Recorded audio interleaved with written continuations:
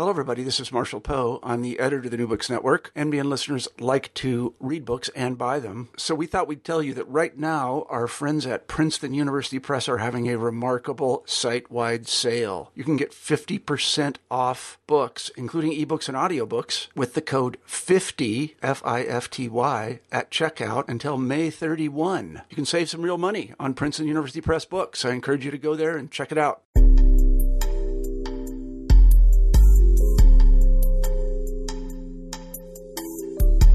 Welcome back to New Books in Gender Studies. I'm the co-host of the channel, Lillian Barger. Today my conversation is with Timothy Stuart Winter, an assistant professor of history and gender studies at Rutgers University. His book, Queer Clout, Chicago and the Rise of Gay Politics, published by the University of Pennsylvania Press, is the topic of this show.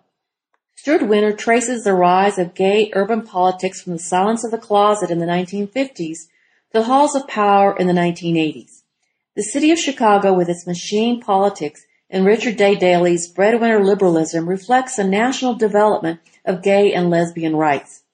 In post-war America, homosexuals flocked to urban centers seeking anonymity, forming gay enclaves, and creating a system of mutual aid. Regarded as deviants and associated with crime and political subversion, they were under constant threat of harassment by police.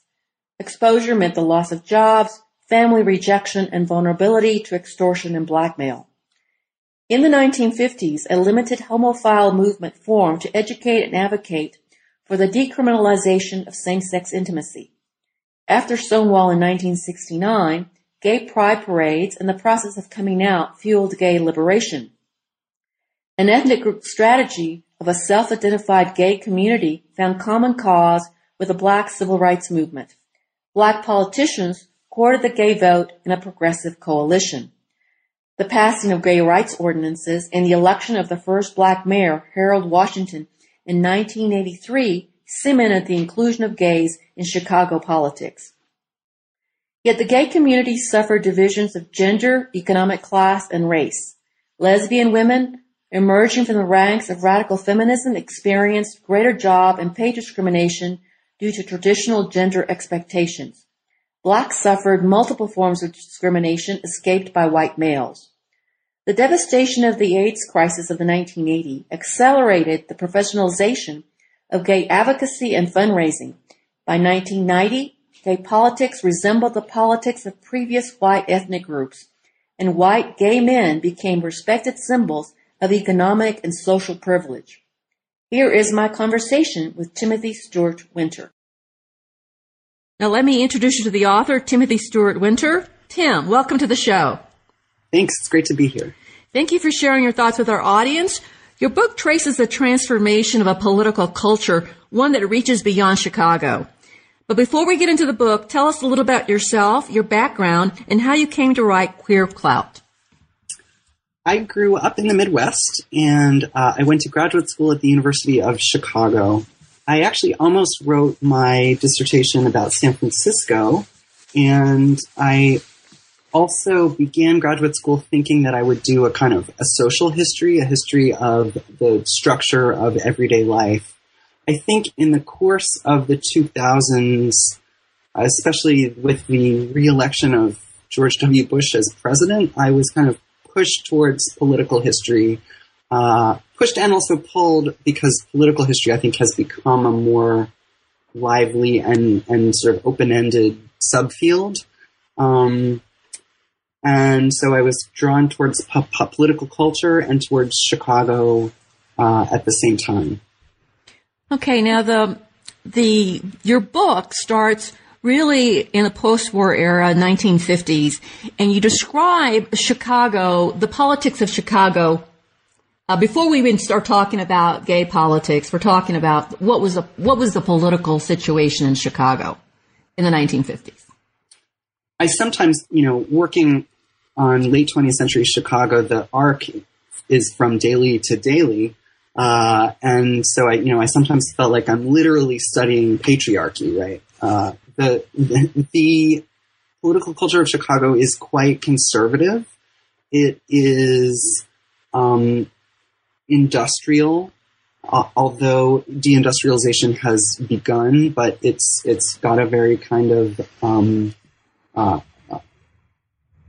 it's the cosmopolitan center of the Midwest, which is not a particularly cosmopolitan region, and so it's somewhat inward looking. It's got a big art scene, but not as big as LA or New York or San Francisco. And it's also very Catholic, and it's governed by this white ethnic nationalist politics, right? And Chicago's known for neighborhoods, for its Polish neighborhoods, Italian neighborhoods, and so on. But that kind of national boundaries between neighborhoods are giving way to a very stark racial divide. And so the city has become, by the 1950s, increasingly just bitterly divided between black and white. And that sort of sets the stage for the late 50s, where the book. Now, you pick Chicago. You're doing your study in Chicago, but of course, this book has implications for national gay politics. It's not just about Chicago. Right. So I thought that was very interesting. Can you talk a little bit about that?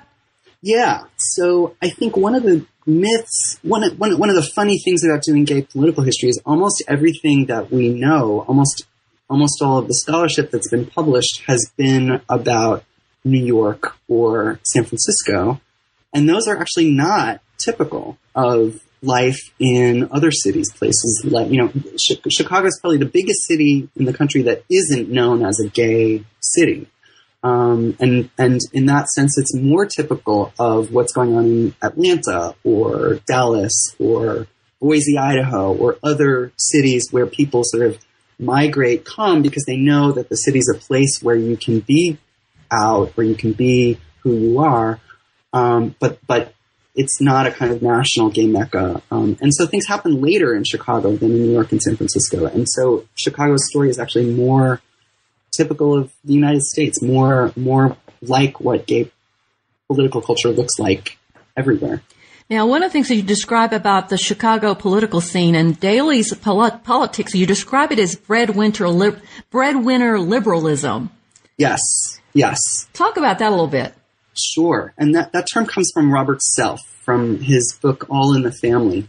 I found it a very useful term because it captures the New Deal assumption of a family wage, right?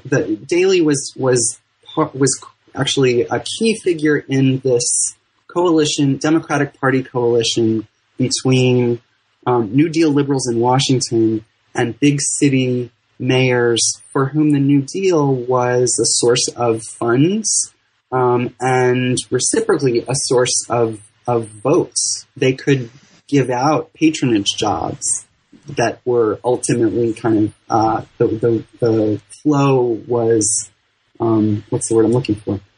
Enabled by the New Deal. And so it was liberal, but it was also based on this assumption that everyone was in a traditional heterosexual household. With children, and the father was working and the woman was at home. And Exactly. And so gay and lesbian people, in different ways, like gender shapes this story, but gay and lesbian people are outside of this political structure.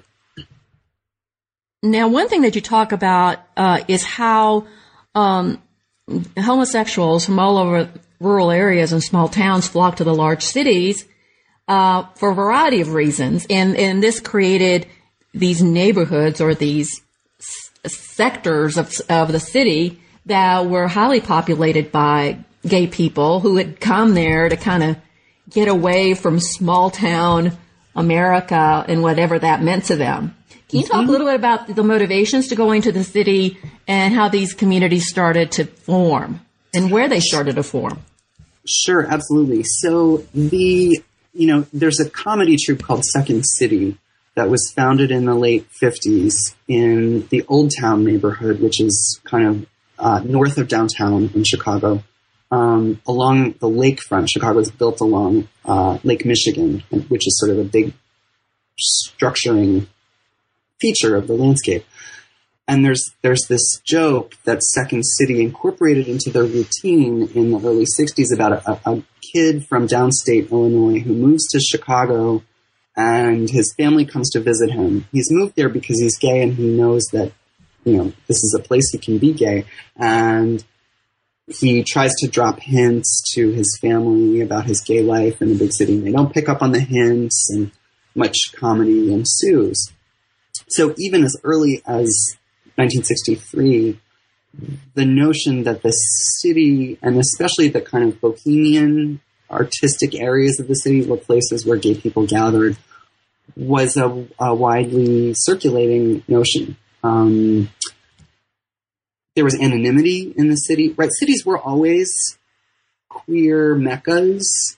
We know from George Chauncey's work that New York had visible gay communities as early as the end of the 19th century, but cities become gayer in the post-war era. And I think gay migration to cities, as it kind of picked up over the course of the 50s and 60s, started to shape urban liberalism, and especially in the 70s and 80s. And that's sort of part of the arc that I one of the arguments I want to make is that the history of liberalism needs to take into account the concentration of gay people and others, sort of non-conforming populations in big cities. Well, what's interesting about this migration is people are moving to the city in order to sort of get lost in a city where they can't be found and find a community.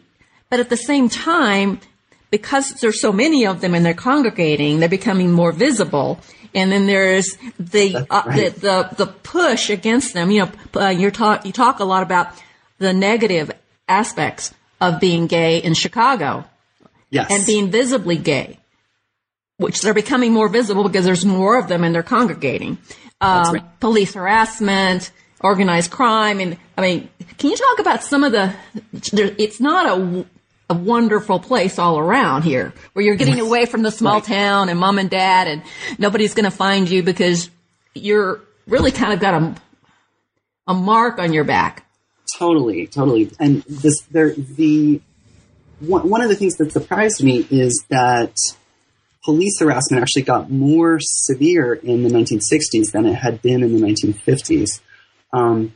Partly out of a kind of backlash against visibility for politicians, for prosecutors, and for crime reporters, the newspaper industry. Newspapers are it's a very competitive industry. Chicago has 4 or 5 daily papers in the 60s, and stories about raids on gay bars, vice dens, sold papers, and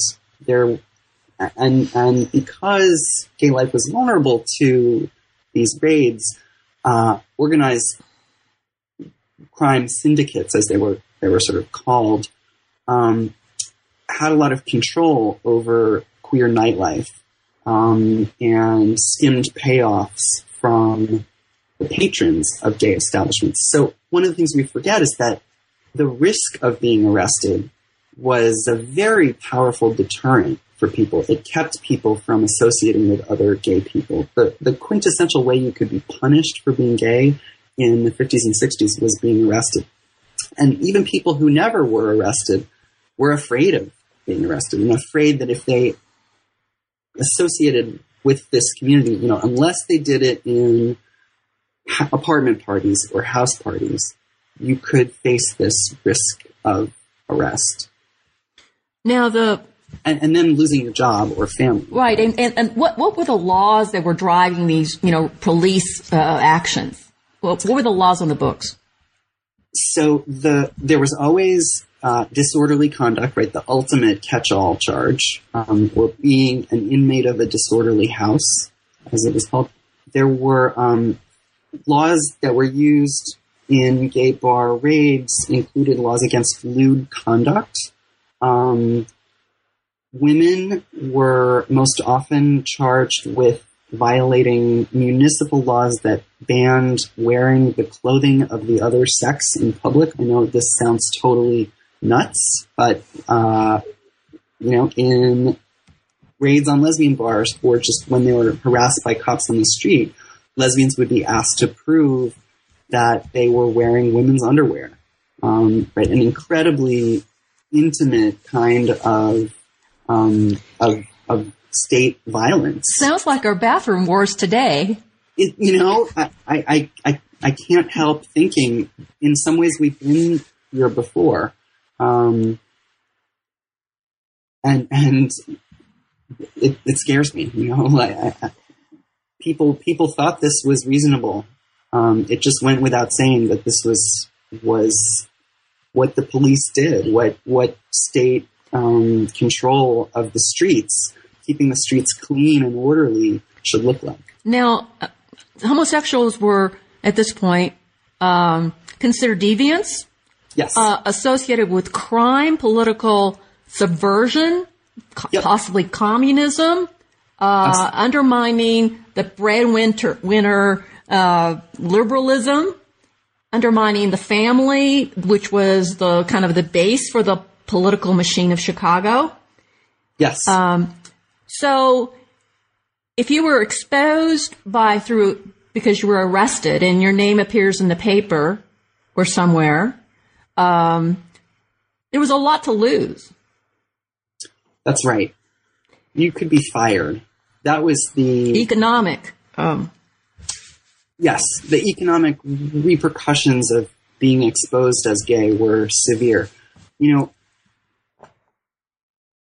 Lesbians and gay men were seen as dangerous for different reasons. Gay men were likelier to be seen as threats to other people's children. Lesbians often, lesbians were likelier to have kids and to have been married before, because women in the 50s were pressured to marry at a very young age. And so they were likelier to be punished by having their kids taken away from them. So the price you could pay was incredibly high, especially if you were a teacher or if you worked in the civil service government. Actually, the federal government kind of set the tone for excluding gay people from the workplace as a normative practice, and that began in the 50s. Right, that was not federal policy before that. Okay, now you've got this community that is sort of coming into being, and there's a lot of mutual aid. They're helping each other because of the harassment that's happening from the police. There's homophile organizations that are emerging, and they're very conservative, actually. The homophile organizations of what they're actually trying to accomplish. Yes. Well, I don't know if I would say that they're. For the time, they weren't exactly. But for now we think of them as being very conservative. That's right. Education and trying to change a few laws. Exactly. And making the case that gay people are not dangerous, that they're, which was an incredibly uphill battle. And, one of the funny things about studying the homophile movement is these organizations, which were teeny tiny until the mid-'60s, required everyone to use a fake name. Because if you were associated with, the punishment, as I've mentioned, of being exposed as gay was so severe. And so it can become tricky when you're studying an organization to remember, who's this person's real name, and their gay correspondence is usually totally separated from the rest of their life. And so you see in the archive reproduced the kind of stark divisions that gay people have to maintain between their gay life and their work and family. So that's part of what people start fighting back against. So they're living a double life, very much a level. Okay. So in 1961, you have the decriminalization of same-sex intimacy in Illinois. Now, we would think this would be a huge victory. Right. And what's interesting, in a way it is, in a way it isn't. Can you talk about that, that law? What was the law that actually was put on the books, and how did it change things for gay people? This was a very puzzling thing. So Illinois was the first state to remove its criminal statute that said what was called the crime against nature, or sodomy, was illegal. Sodomy laws were on the books in every state before 1961, and in Illinois it was repealed not as part of a package of criminal law reforms that sort of legal liberals had advocated, and which they slipped it in along with a bunch of other things. The argument was having a crime that it's likely no one has witnessed will lead to blackmail, which is true. People did get blackmailed. Or extortion. Exactly. And cops would also saw gay people as an easy way to whip off the public. So you have this repeal, but no one really knows about it until a couple years after it happens. And by the late 60s, in Chicago, people start to realize, ironically, that gay life has gotten more dangerous. And the reason is, when gay people are harassed, they're not charged with sodomy. They're charged with disorderly conduct. They're charged with lewd conduct, or with not wearing the right clothing, as we've discussed. And the state criminal law actually matters less than the liquor regulatory apparatus, which has tightened at the very same moment that this sodomy law has been repealed. So after Prohibition, liquor laws are regulated at the state level, and Illinois makes it easier for Mayor Daley to shut down a gay bar if there's been a raid. I call it a padlock law. And that actually has a much bigger effect. That happens also in 61. That has a bigger effect on gay life than the sodomy law repeal, ironically. Okay, so during this period of repression, which gets worse in the 1960s, the homophile movement sort of coalesces. Yes. Talk about that, how this comes about, and what are the contours of this movement? Who's involved? You talk about several organizations, and they begin to change their approach to the political machine. Right. In the course of the 60s, they start to, as the police start shutting down gay bars and keeping them closed, and as the police actually are beginning very early to kind of militarize, Chicago has like LA and other cities, has a new police chief in the 60s who wants to do what he calls preventive policing. Basically, arrest people before they've committed a crime rather than after. And so the police get more aggressive, and in the city as a whole, the African-American civil rights movement begins to take off and to challenge, locally they're challenging school segregation, they're challenging housing segregation, but they're also focused on police brutality. And the homophile movement after 1963, when both the Southern fight, the Selma March, police harassment of black people becomes a nationally visible issue. That fight against police brutality gets picked up both by black and increasingly by gay activists in the second half of the 60s. So you begin to see this black-gay coalition sort of taking shape. Yes. It's kind of a problematic, complex coalition. It's not simplistic. That's right. But the police brutality seems to be the centerpiece of how they can come together. They're both experiencing harassment.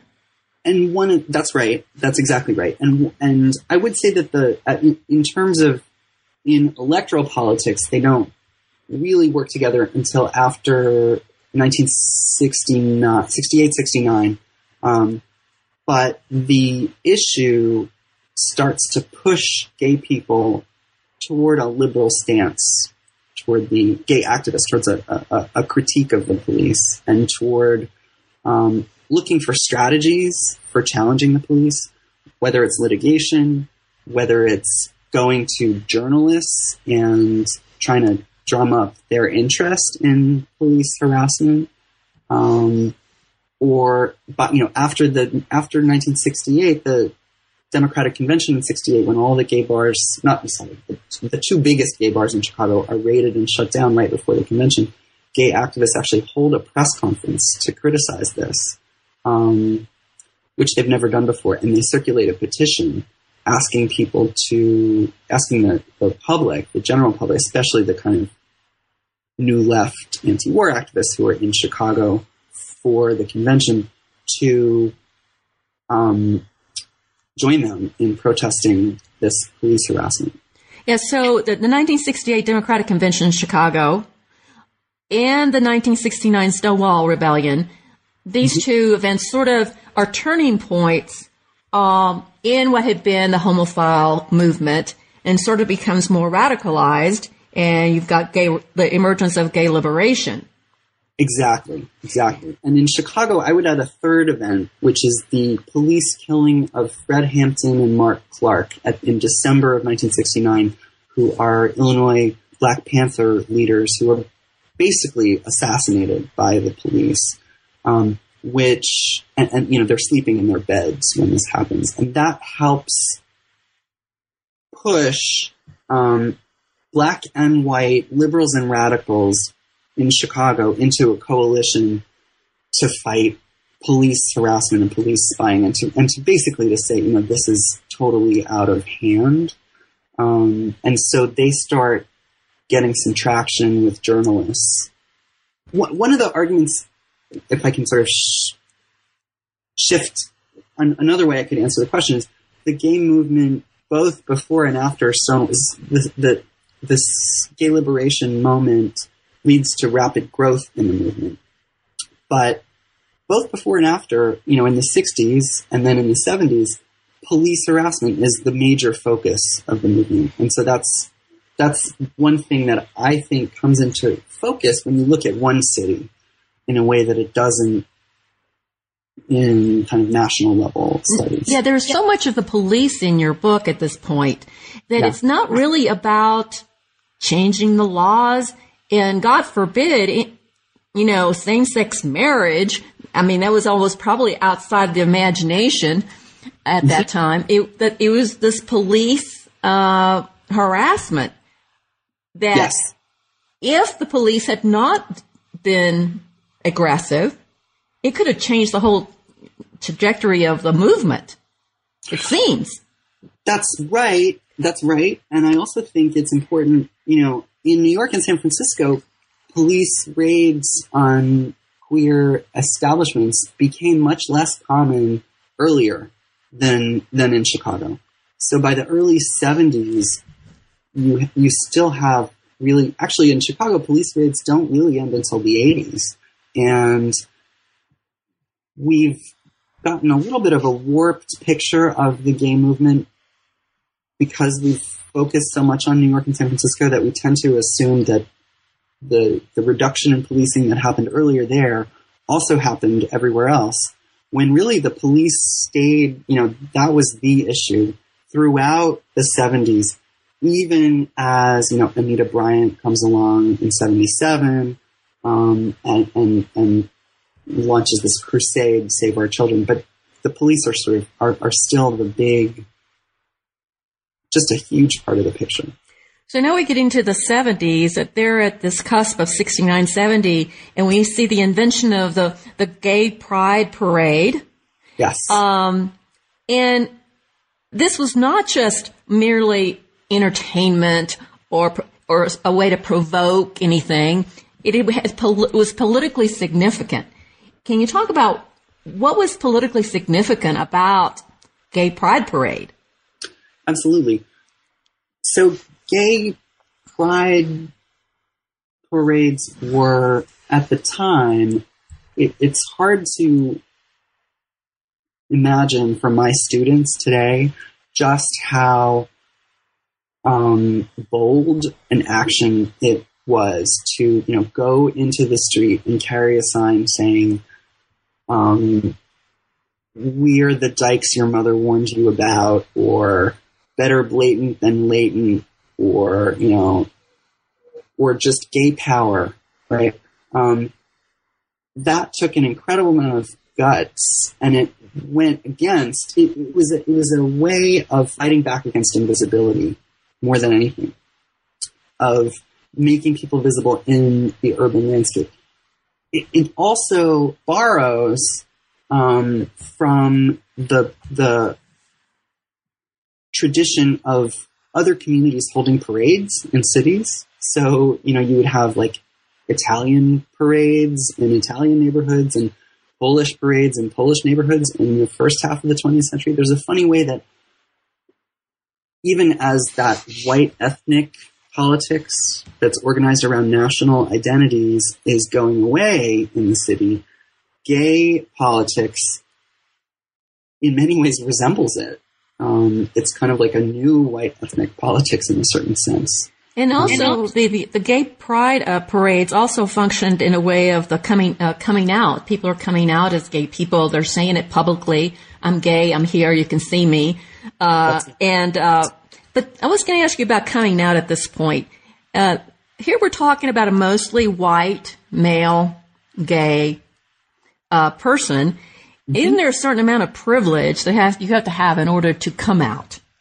Yes, that's right. That's right. Because, if you got to have some social power that lets you sort of escape maybe some of the harshest elements of coming out. That's right. I think in any social movement, usually it's the least marginalized of the marginalized who often acquire political power first. Right. It's in Chicago, it's middle-class blacks who are the first to win access, to win clout. It's also, for reasons that have to do with the Catholic nature of the machine, it's the small group of blacks who are Catholic. In Chicago, the other thing is gay liberation is happening, but so is the Black Power movement, so is women's liberation. And if you are marginalized in multiple ways by your race and your gender, as well as your homosexuality, you might be more drawn to one of those other movements than to the gay movement. And so the gay movement is disproportionately attracts people who are white men. There's also a way that white men are kind of able to plug into the machine politics more easily than lesbians are. So, and this creates tensions between gay men and lesbians in the 70s. We forget how incredibly male politics is, right? Precinct captains. I interviewed one gay bar owner who was the first openly gay precinct captain in old Mayor Daley's machine. And I suddenly asked him, were there women precinct captains? And he said in all his years, there would be gatherings of the thousands of precinct captains from all over the city. And this is the 70s. He said he doesn't remember a single woman ever. Chicago had no women on the city council before 1971. Still doesn't have that many. So I think I'm getting a little bit away from your question, but the way that gender and race intersect with the political empowerment is... Oh, one other thing. Coming out often meant being rejected by your family or turning away from your family, or moving away from your family. And that's something that I think is not as appealing necessarily for queer people of color. at this moment, because families are so important as a kind of protecting you from the larger racism. And also, talking about the Black church also was very important. So it'd be harder. Exactly. These are institutions that people have grown up in, and that turning for white people as well as people of color, but the price of giving up family ties is different. That calculation is different. Now, here's the 1970s. You've got great gay pride. People are coming out.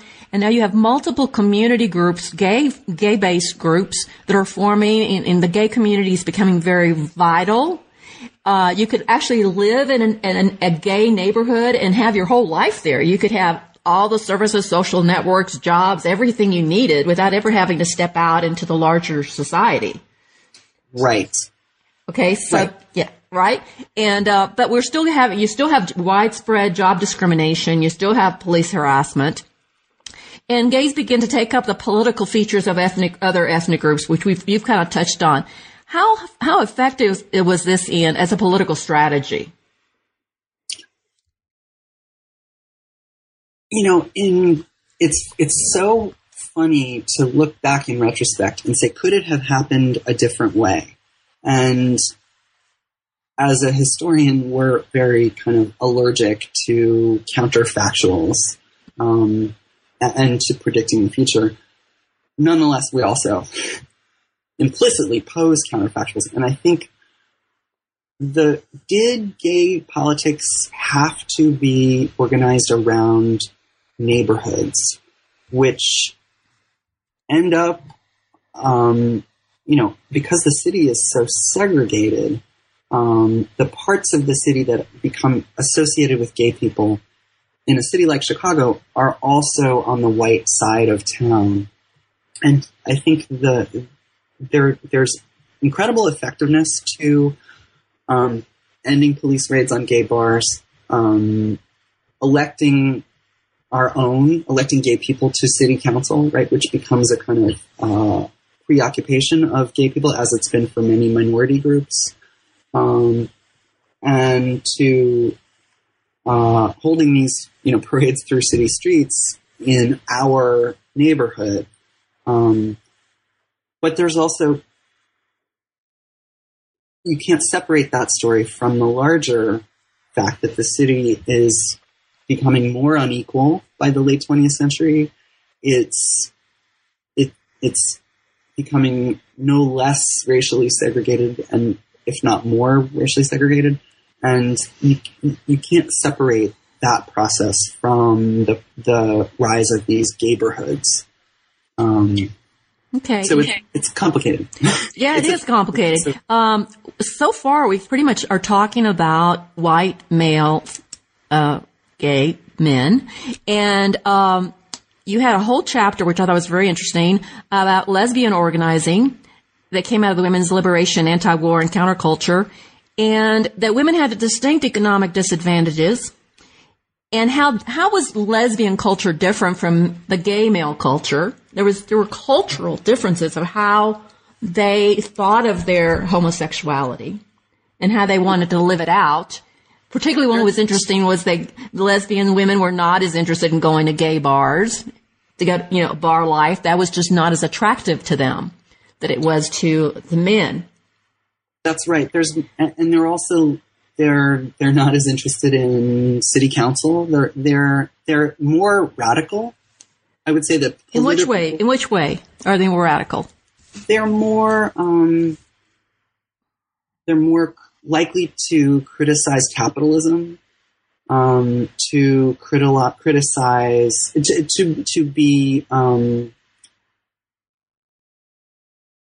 anti-war, to say that they want a political revolution. The center of gravity in lesbian politics is to the left of the center of gravity in gay male politics. And lesbian politics is also much more experimental and alternative, I guess I would say. You see things like coffee houses, playing an important role. Artistic, cultural production is central to women's organizing, and in Chicago, a lot of lesbian organizing in the 70s actually happens through the Chicago Women's Liberation Union, which is a socialist kind of umbrella organization that pulls together lots of different women's liberationists. And while gay men were more interested in inclusion, or just even being left alone, it seemed like some of the lesbian organizing that you talk about were very interested in separating. There were some separatist strains within lesbianism. Yes, that's right. That's right. Because even if it's a gay man, it's still patriarchy. That's right. And men still, the wage gap between men and women is so big. And because, the breadwinner liberalism is, in some ways, is alive and well today, of course, with unequal pay between men and women. But in the 70s, it was even more overt than today. And so lesbianism often meant living without men. Right. And part of it, what is also on the job, not only were women paid less, but they also had to deal with sexual harassment and sexual advances that they did not welcome, not only because they were uncomfortable as women, but also because they were lesbian women and they didn't want this male attention, which was is expected that they would. What is wrong with you? What kind of woman are you if you're not responding? So women were likely to experience sexual harassment. Especially in kind of, in all kinds of jobs, but many so-called pink collar, many of the jobs that were open to women were jobs where they experienced a great deal of sexual harassment, right? And men expected it. And so for lesbians, that was often a bigger issue than their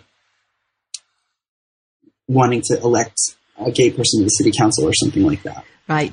So in 1983, we have the election of the first black mayor of a major city, Harold Washington, which was a watershed event for gay politics. Can you talk about Harold Washington, his place in this gay history, which is really, this is where I thought was very interesting in your book, is how you kind of have the black politics and gay politics sort of dancing with each other. And I was sort of not expecting that much interaction for reasons of what we think about the black community being wanting respectability, middle class respectability, which should not include homosexuality, and also the conservatism of so many black churches. So, but now you've got this major political figure in Chicago who is black, who is actually including black people. Can you talk? Well, he actually went after the gay vote. Right. So he's not actually the first black mayor of a big city. There are others. Oh, okay. Before him, Marion Barry in Washington D.C. Okay. But it's a huge win when he's elected. And it represents the rise of authentic black political power in urban America, which is partly the result of white flight, right? There's a kind of argument among urban historians about the sort of so-called hollow prize, where blacks inherit cities at the same time that cities have lost jobs and capital and so on. And all of that's, so that's one piece.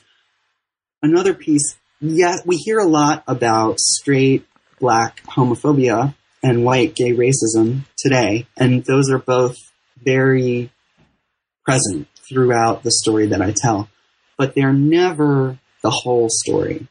They're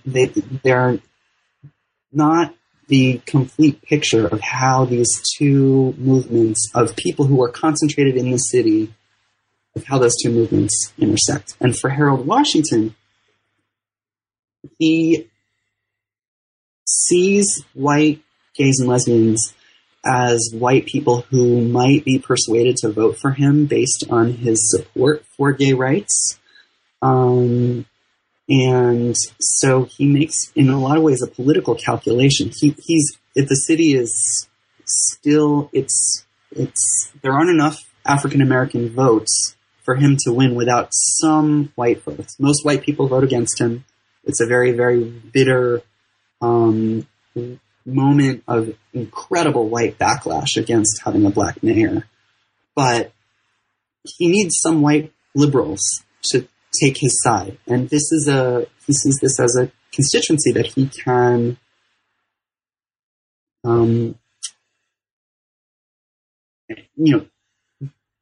pull over to his side in this fight in city council. So he when he's running for mayor in 1983, he goes to a gay Democratic Party organization and says, I know that your community has faced police brutality. And when he's in office, he creates what's called the Mayor's Committee on Gay and Lesbian Issues, which is the first time that gay people are kind of invited in to City Hall. And there are also certain city council races where he knows Chicago has very small council wards. I guess I'm getting into the weeds here, but that both encourages corruption and also means that just a few votes can make a very big difference in a city council race. And so gay people start to borrow strategies like voter registration from the Harold Washington campaign, which had been, he had said to black activists, I'll run for mayor if you register X number of new voters. And that discovery that there were tons of, black people who were eligible to vote but didn't vote, getting them registered and turning them out was crucial to Washington's strategy. And then that's what gay people pick up on when they're trying to push the city council to pass a gay rights bill. Now, part of this politics going on is also the religious communities are mobilizing against the gay political gains. You've got a huge Catholic population in Chicago. That's right. And you've got some of the African-American churches are speaking up about what's going on with this. Yes. I think a lot of times, especially since the convergence between Prop 8 and Barack Obama's election, I think Americans like to portray homophobia in blackface, if you will, and pitting black and gay communities against one another has been a strategy of religious conservatives in the U.S. that's been effective. What's interesting about black religious politics in Chicago is that it's actually incredibly diverse. You have black conservative pastors who preach against gay people, for sure. You also have people like the Reverend Willie Barrow, who is a feminist, womanist black pastor at the Vernon Park Church of God. She has a gay son who's died of AIDS, and she testifies before the city council and says this is a civil rights issue, which gives some black aldermen cover to vote for gay rights. The other thing is that the Catholic Archdiocese is very powerful. We don't tend to think of that as of the Catholic Church as white, and it's not exclusively white, and it's certainly increasingly Latino, and there have always been a kind of sliver of black Catholics in Chicago politics. But the white aldermen are the ones who, more than half the city council is white Catholics in the 1980s. And they are very responsive when the Archdiocese says, nope, cannot do this gay rights thing. We don't tend to think of that as white homophobia. And so I try to complicate the narrative we have about religion and to recognize that it's a moving target. It's, the politics really, really change over the course of the period I'm looking at. And also, we're not talking about marriage, which I think is another thing altogether. All right, so you've got Harold Washington as the mayor. It looks like everything's going on the upswing here for gay politics. Okay, everything's going up. It's really happening. Well, then you get hit with the AIDS crisis, yes, which really changes gay politics and really does several things, some good things, but also it reveals some of the deep divisions within the gay community, class issues, race issues, issues of privilege and who has access, and at the same time that the public is scared of disease, and they lose like 15,000. I think you say 15,000 gay people die of AIDS in Chicago during a certain period of time. So it's devastating. But it also talk about the change in gay politics because of AIDS. AIDS is, there are a lot of different ways to think about it. We associate the AIDS crisis again with New York and San Francisco, and rightly. Those cities were the first and hardest hit. And they also had the most militant response. ACT UP is founded in New York.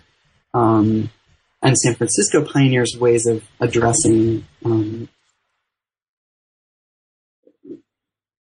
of offering community-based. San Francisco is sort of the model of a good municipal response to AIDS. In Chicago, first of all, the numbers pick up later. The impact is felt a little bit later, and it is constantly shaped by the fact that there's not just one way you get HIV, but there are two common ways, through IV drug use and through sexual contact are the most common sort of risk behaviors.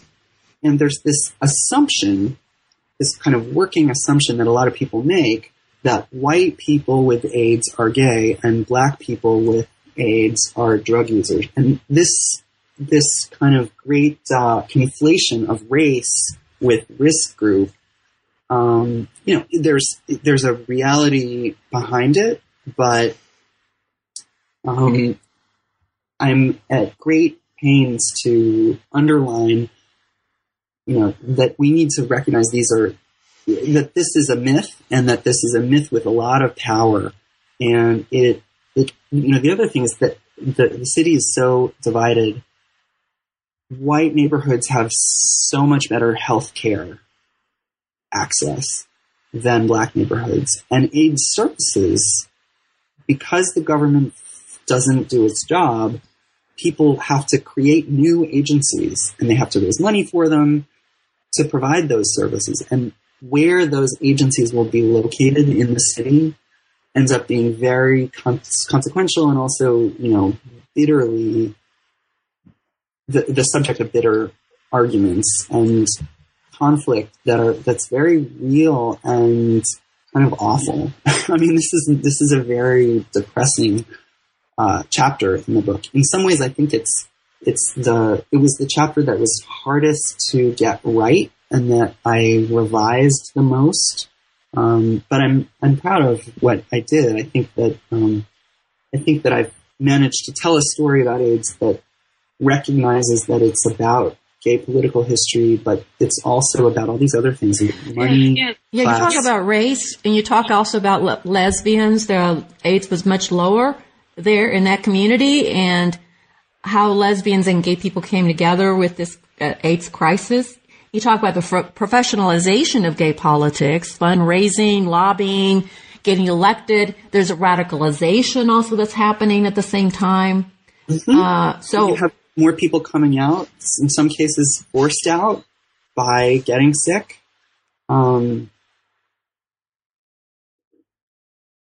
So, there's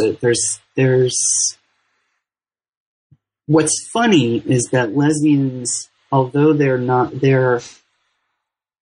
lesbians and gay men come together in a lot of ways in the 80s, which I think speaks to the heroism of many lesbians who stepped up and ran organizations when gay men couldn't, and also created AIDS service organizations to provide care for their gay brothers. So there's a lot of moving parts, and looking at municipal government is crucial. So now I'm thinking, okay, at this point, then you begin to see what you're talking about, being gay or queer clout. Gays gain a lot of political clout just because they're better organized, they've got better fundraising, they're lobbying, they're getting elected. But when does being gay lose its sort of political power for other interests? In other words, if I've been advocating for all these gay-related issues and I accomplish a great deal, then I begin to think about my other interest, my economic interest, and then how does that begin to splinter the gay community even more? Because you'd say that in the end, it's the white male gays who become sort of symbols of prestige and economic power. You have a whole chapter talking about gay economic muscles in the 1990s. So when does economics become more important to me as a gay person than it does than being gay and gay issues? Right. There's never a complete shift. What I think, one way to think about it is the gay movement is, the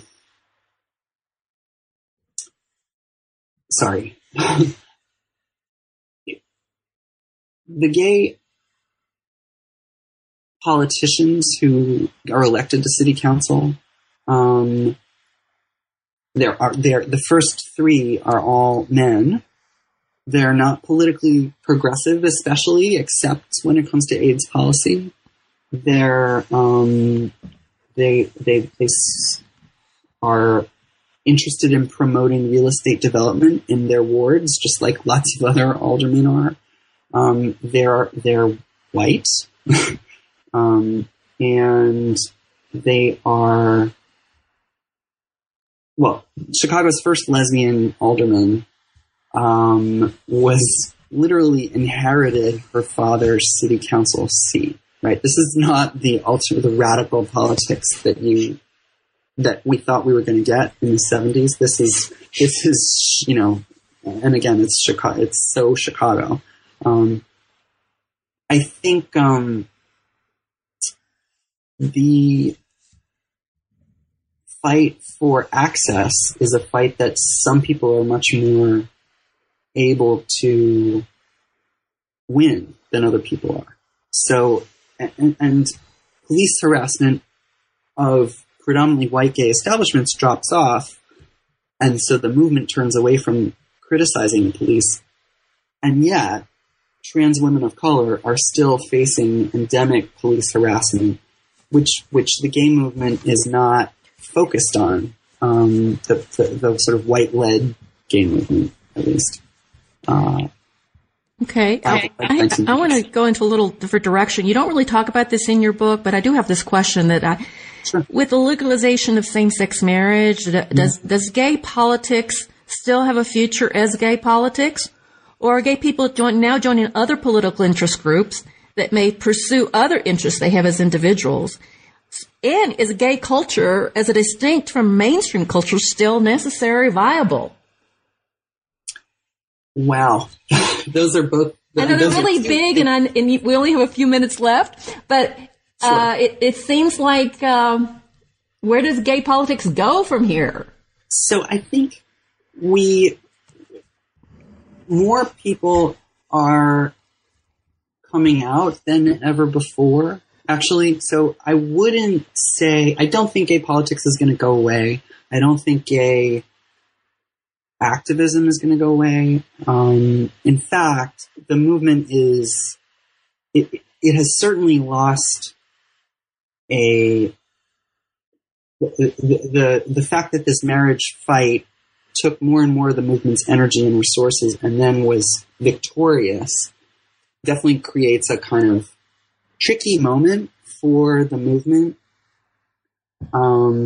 especially as people who do have resources,